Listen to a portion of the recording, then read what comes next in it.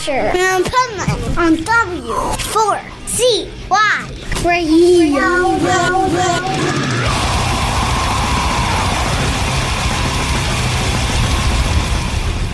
Wake up, America! It's time for the Adventures of Hype Man on W4CY.com, West Palm Beach's #1 internet radio station. Here's your host, the Hype Man.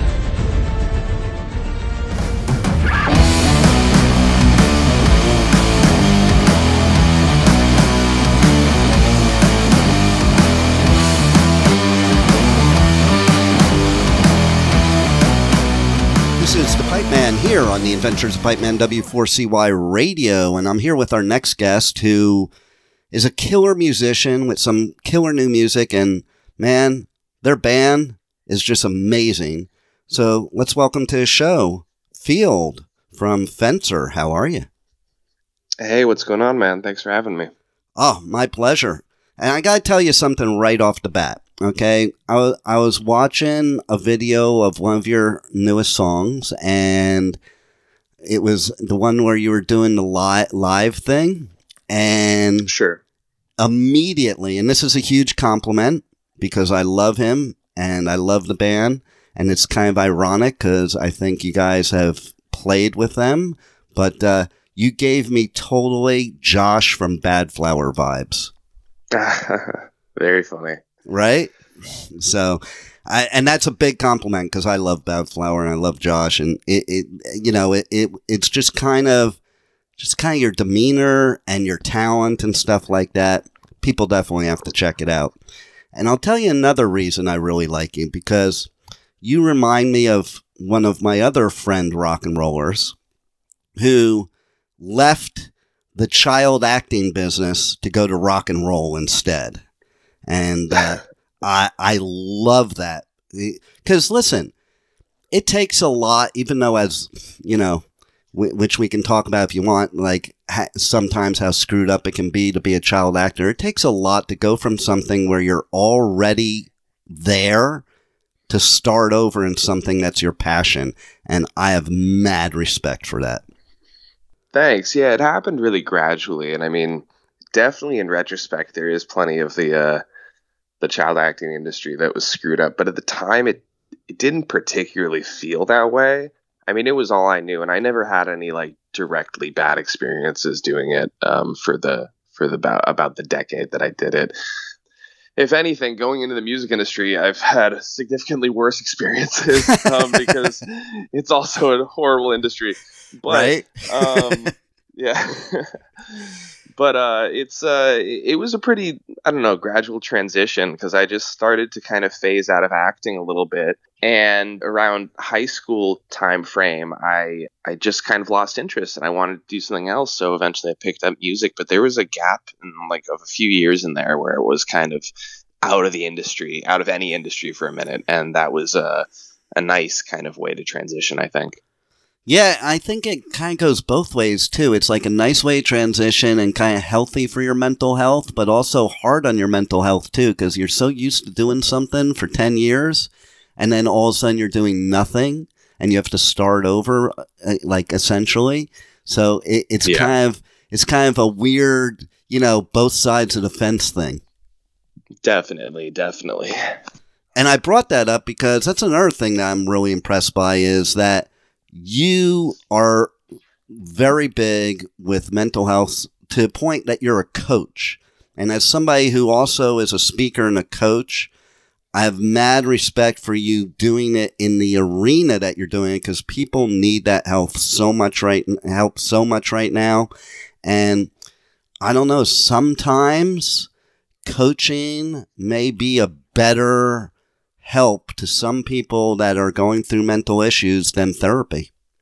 Yeah, well, it's interesting too because I've done lots of therapy for years and I still see a therapist, and I'm super pro that. I think it's great, and the way I kind of carry my life coaching is I feel like somewhat similar. There's just a few different aspects for like the idea of life coaching that are cool and kind of in contrast to therapy of like really being able to talk about your own life and your own experiences and have somewhat of a relationship with the person outside of, just the sessions, like being able to stay in contact and not have it feel so much like, I don't know, like a business relationship, which is cool.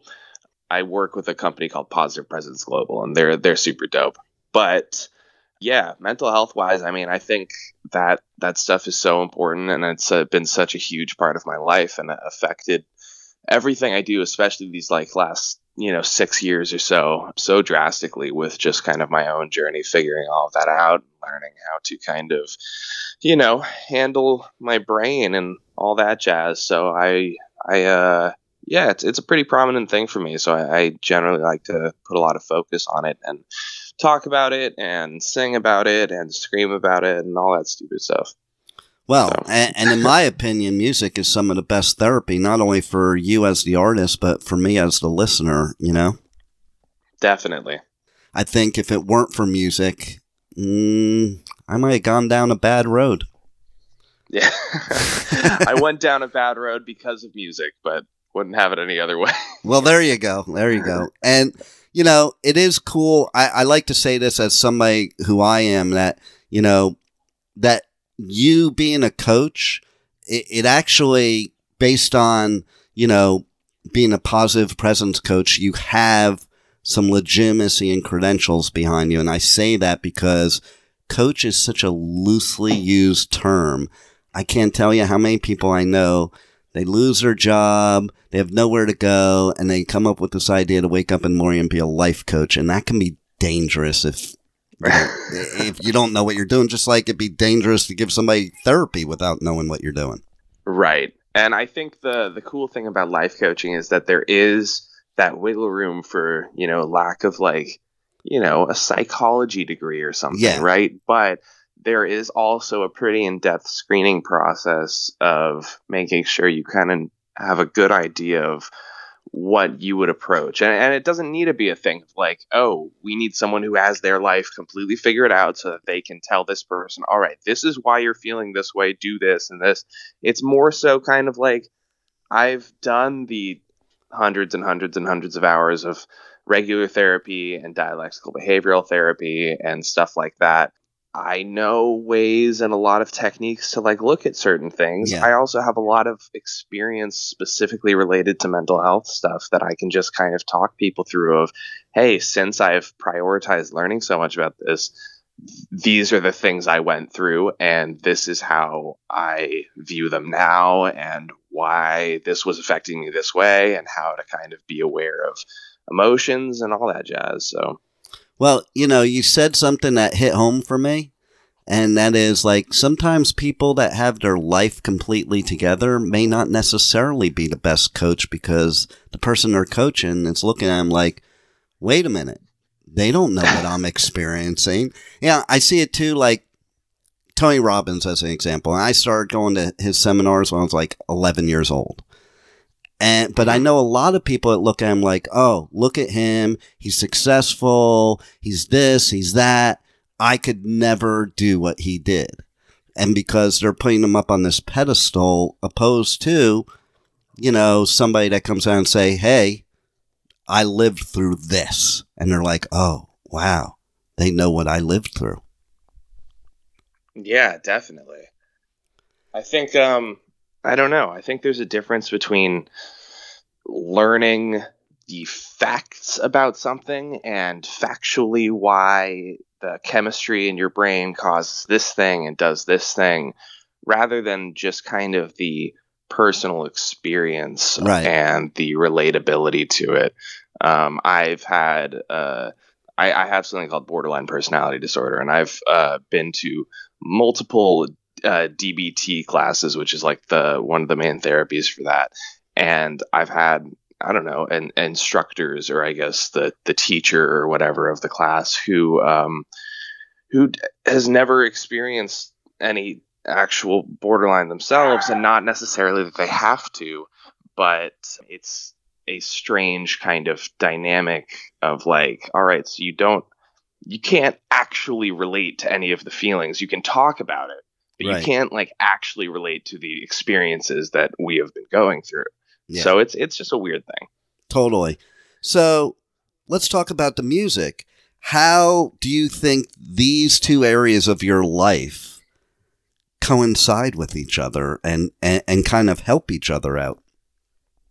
Yeah, definitely. So I think it's been an outlet for me to kind of talk about a lot of these emotions and experiences and things, and just kind of funnel them into, I don't know, a great way to express that, which is, I think, through songs and songwriting. I think it just kind of affects every aspect of my life so much that as I, learned more about this, and as I got more into songwriting and singing and all of that stuff, they just kind of became one and the same, really. So it's definitely a huge angle of our music and the band, and just kind of what I think about. And let's talk about the new album, which is due to drop very soon. That's very soon. Exciting. Coming up. Yeah, we're only a few weeks away, less than that, and from what I was seeing, that this is like, I think, the work that you're probably most proud of. Am I correct? Yeah, definitely. I mean, this is going to be our first full length project that any of us have made in any project, like any band or, thing we've been a part of. At this point, we're almost to a point where it's like we just want to get it out and get on to the next thing, because we're like we've been sitting here, we've listened to it 1,000 times. We're already working on what's next, so we're excited for the continuation, but also incredibly excited for people to finally be able to hear this little album that we've been making for so many hours alone, just three of us at our studio.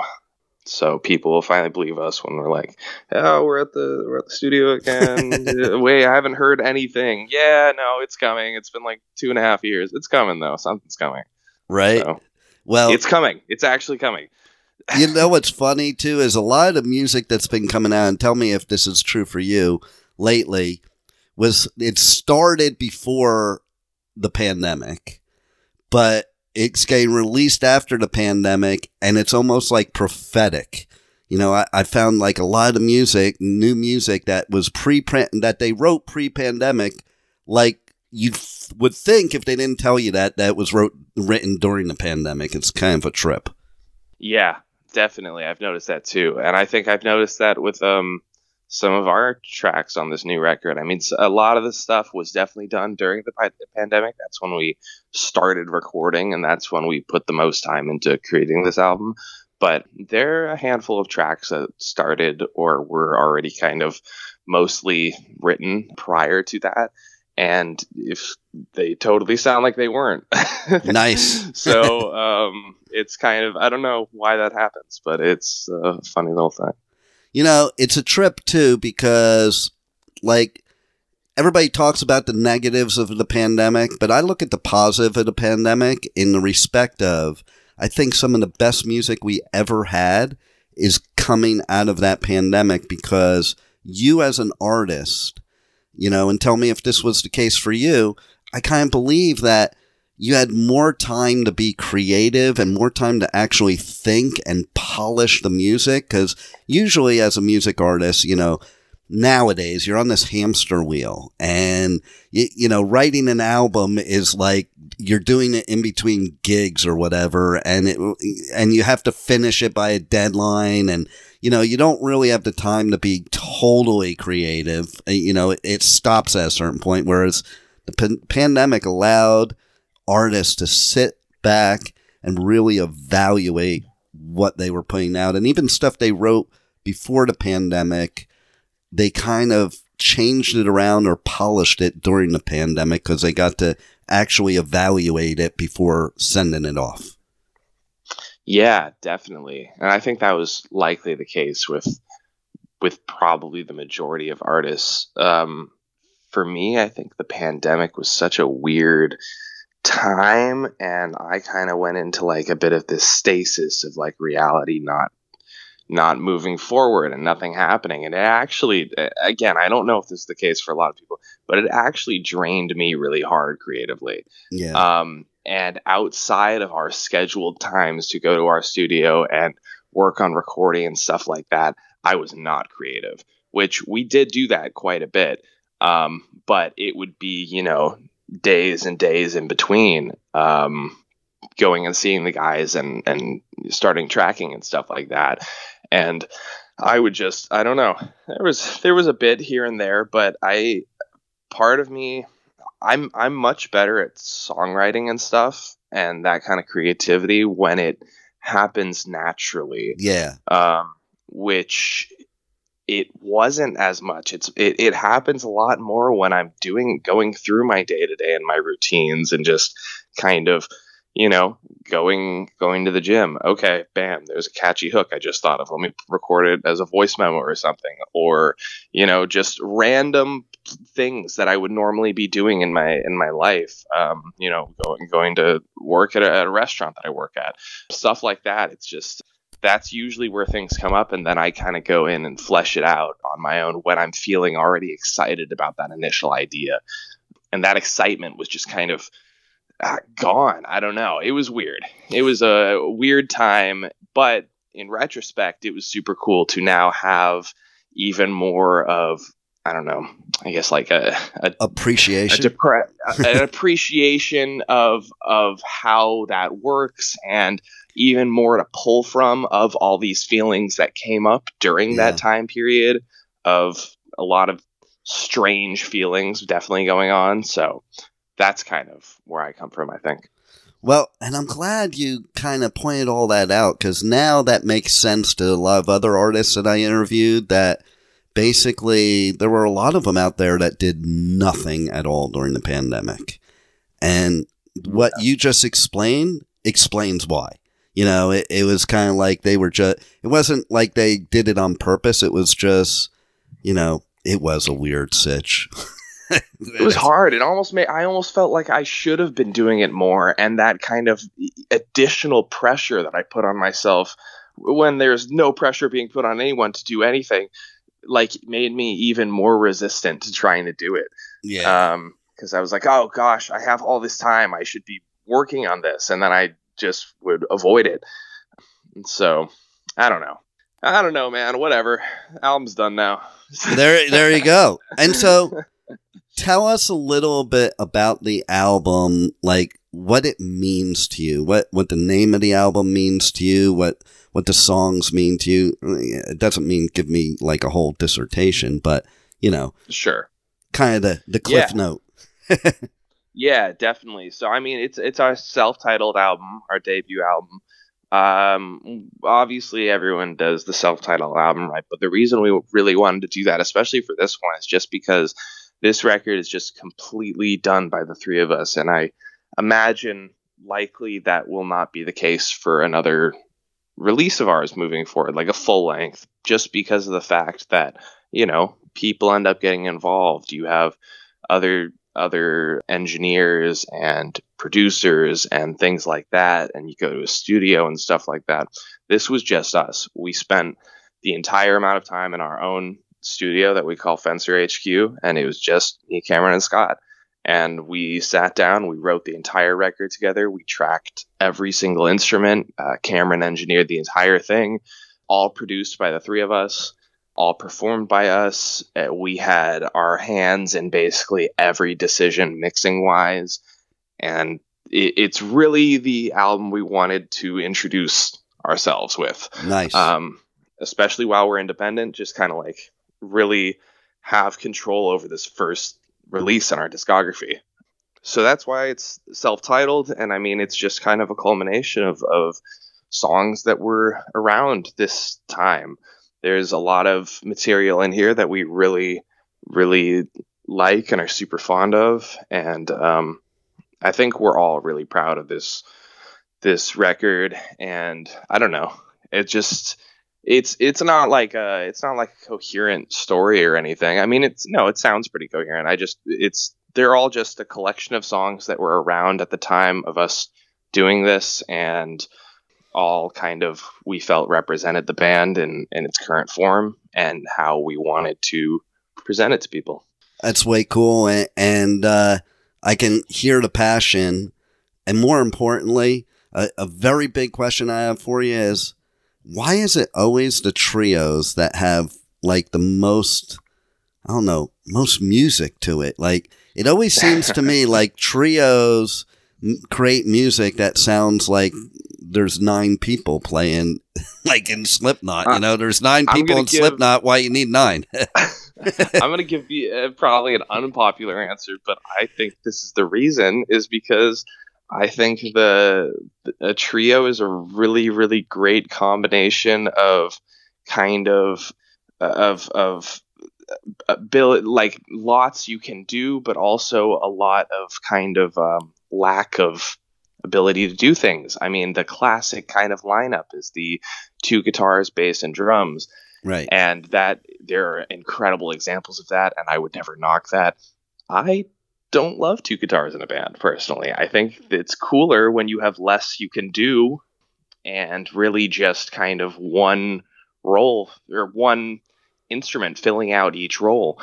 And so since it's just the 3 of us, and I mean, I don't know what the future will hold as far as, more production on our tracks and stuff. But for this album, it's really raw. And so we really try and keep the instrumentation to just bass, drums, guitar, and vocals in almost all of the songs. And I think that when we are songwriting and trying to kind of write poppy, aggressive rock songs, we really have to go through and think about what we're doing with each instrument individually, because there's only so much space we can fill up with just the 3 of us, especially when I'm not some crazy like solo-esque guitar player, and a lot of my guitar stuff is a lot more rhythmic. So there's only so much we can do. We can't use like solos and stuff as a part of song structure. So I think that's why, at least, I don't know, I think there's a lot more room for creativity. You know what I've found too? I don't know. It seems like usually it's the trios that are 20 years later still the original band. Yeah, huh? That does weird, seem to be right? the case. I think it has to do with with 3 people, there's a lot less ego and a lot less arguing and a lot less conflicts. Right. Like I think about like I was saying, a band like Slipknot has 9 people. How are you getting 9 people to agree on shit? That's what I want to know. It's true. It's true. And you know what? The fact is that they're probably not. There's probably one guy who really makes the decisions, and everyone else is in the band. Yeah, exactly. And I think with trios, it tends to be more like a band where, like, that's a good point you brought up, because in a lot of bands, even that are foursomes, there's usually like 1 or 2 people. Like you take Kiss. Really, it's Gene and Paul, they make the decisions, period. Right. And I think that caused a lot of conflict, and, there's so many bands you could mention that there's like one person that's in charge, and that kind of causes a lot of conflict. Whereas I think in a trio, it's like you're almost like a family. Definitely. And I think that's from day one, that's something that I've been really advocating for with the 3 of us, is for it to not be that, and have it really be a band. That's why we all share writing credits, despite who brings what to the table. That's why we're sharing all the production credits. It's everything. It's the 3 of us, and we want to push it as that. I mean, especially being around so many bands, and as we've kind of saturated ourselves in the industry these last many years, that's true with 99% of artists, is that there's either 1 to 2 people who are the band, right? Yeah. And that not always the case, but I would say in the vast majority of situations we've been exposed to, that is the case. Totally. And it's just kind of our unique approach to not wanting it to be that. And I think that keeps the 3 of us as a trio really strong. Okay, so now here's the most important question. As an old school gamer, what's your favorite video game? Ooh. Old school, I'm an old school gamer. So I'm asking you what your favorite video game is. Well, it depends how old school you are. I could throw some out, but I don't know. I've had every gaming system ever made. Like, I bought the Atari 2600 with my allowance when I was a kid. Awesome. I usually throw out that my favorite game is Shadow of the Colossus on the PS2 from 2005 from Team Eco. Nice. But love that one. I think it's a classic. But I play everything. So, I mean, every genre, every time frame. I've definitely have a good amount of experience with the majority of the gaming catalog in life. So see, I love hearing that, because there's so many people I know nowadays that are gamers, and it's like they just play Call of Duty, or they just play Halo, or and I'm like, yeah. I've played pretty much every game there is. And are there my go-tos now? Yes, there's my go-tos, but I'll still play anything. I don't care.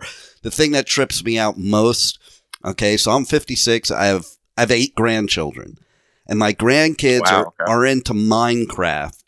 And I'm like, it's so funny, because with my kids, I would show them the old school games I was into that looked just like Minecraft, and they'd be like, Dad, what the hell is this shit?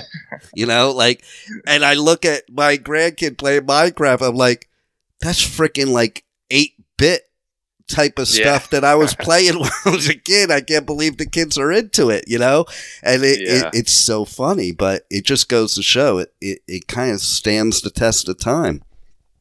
And a lot of that stuff is timeless. I mean, I think we've seen, especially with like old school styled like side scrollers and stuff like that, come back, like retro themed old school games like have a total resurgence in modern gaming.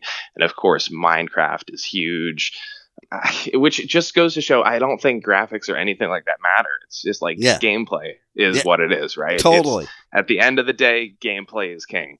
Totally. And so it just the way it's presented, Minecraft, really, really fun, unique game. I get why it is as big as it is, and there was obviously a lot of luck around it and stuff like that. But you know, I get it. It's cool. Yeah, I get why kids like it. So here's a funny thing. You know, currently I'm in Amsterdam right now, and yes, I brought. It's not where I live, but it's where I'm at right now, and I brought 2 of my daughters and one of their boyfriends out here, and we went to this museum. It's called the MoCo Museum. It's over by the Van Gogh, and we're walking in there.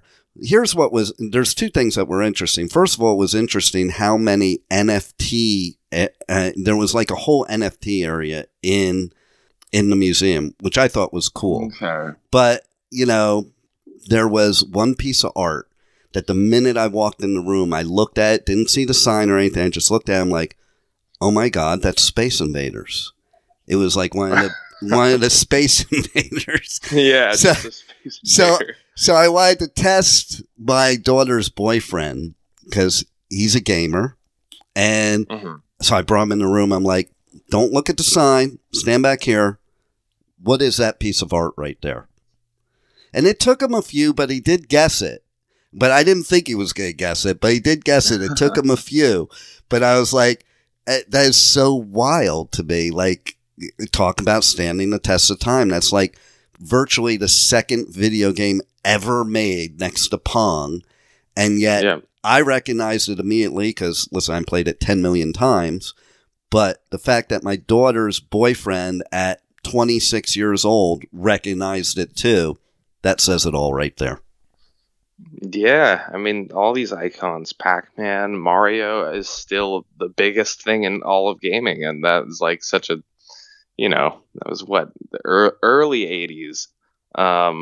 All sorts of stuff is just such a, you know, if you get it right, it sticks around. And some of those games like Tetris is one of the greatest games. It's just so simple, but it's still, everyone plays Tetris. It's the best selling game franchise of all time.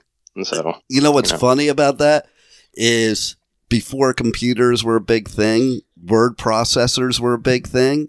And I had a word processor for my business and it had Tetris on it. That's great. Right? It can be run on everything, too. It's so simple that you can play it on a fucking calculator. Totally. So let's tell everybody how they connect to you guys on socials, how they get the new album, how they check out everything about you guys, and most importantly, how they can buy merch, because that's the only way artists survive nowadays. That is true. Yeah, so we're going to be at Fencer Band on basically all platforms. Not basically, all of them. We have it on all of them. So it's at Fencer Band. Just pick out your favorite social platform and go find us. The album's coming out February 3rd. We have a handful of singles out for it right now. You can check them out on Spotify, Apple Music, whatever you use should be there. Yeah, check out our YouTube. We got videos. If you happen to be in LA, Los Angeles, California, come check out a show. Though we will not be there for too much longer. We will be playing all over the place. Nice. And yeah, merch-wise, we actually have a bunch of new merch coming very soon. So just keep posted, just stay posted on that. We will be vocal about some things very soon. So love it. Love your music. Everybody's got to definitely check it out, or they can't listen to my show anymore. And, thanks for all you do. Not just the music, but helping people through your coaching. And, you're helping people through music, through coaching. And then I also want, the one thing I didn't mention that I'm thinking of right now before we end too, is I think it is so cool that you see music in colors. And that's wild to me, because I can see this interview in colors, but that's only because I'm looking at the recording software. But it's only because I took a bunch of acid before this interview. Yeah, right. I was down I was down at the coffee shop and I took some truffles before the interview. But I mean, when did you notice that happening to you? Yeah, well, it wasn't originally music exactly. It's always been, I remember, I didn't even know it was a weird thing, but since I was in kindergarten, letters and words I always associated with a color. And I guess there's a thing for that, right? But to me, it wasn't the thing. I just kind of always would think of, oh, that word is this color, or this letter is that color, or whatever.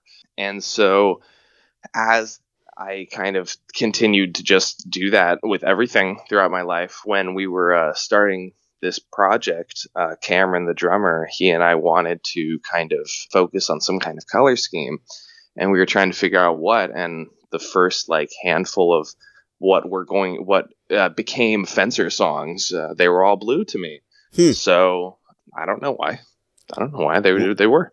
And so since then, we've just made it so over the top and gotten so silly about it, where we only will write blue songs. If something isn't feeling blue, we'll just kind of shelf it. And everything is with blue lighting for us. Our studio is completely saturated. Basically, everything I own at this point is blue. All of my clothing, all of my everything. I mean, I just bought a blue switch light to replace my gray switch light so that I could have Beyond brand.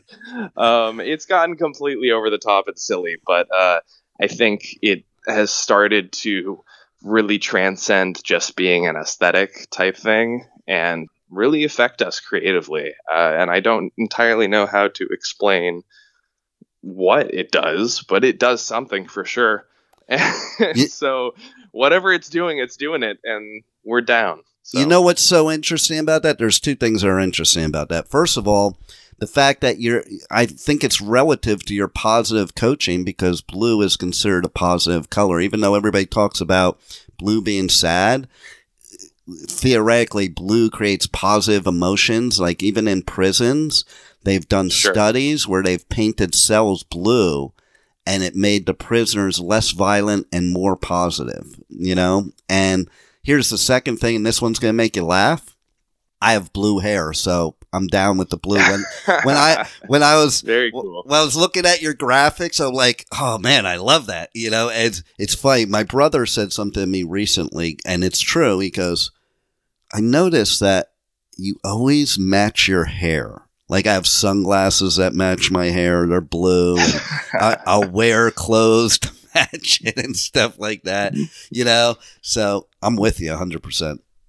That's very funny. Yeah, that's it's interesting with that. The other thing we realized a couple of years ago is that all three of us we're the three different water signs. I'm a Cancer, Cameron's a Scorpio, and Scott's a Pisces. And of course, water signs are heavily associated with the color blue. Well, so it's just kind of this weird meant to be thing. But yeah, I love it. I love it, and I love your music, and I know everybody else will too. And my listeners will even know that they definitely need to check your stuff out because I don't usually do interviews this long, so that should tell them something. Sorry for talking so much. No, don't be sorry. I would have cut you off if it wasn't good. Trust me, you know that I can. That's a compliment that we're still talking like this because you know you have a lot to say, and it was just a great conversation. You got great music, and thanks for being on the Adventures of Pipe Man. Thank you for having me, man. Really appreciate it. Thank you for listening to the Adventures of Pipe Man on W4CY Radio.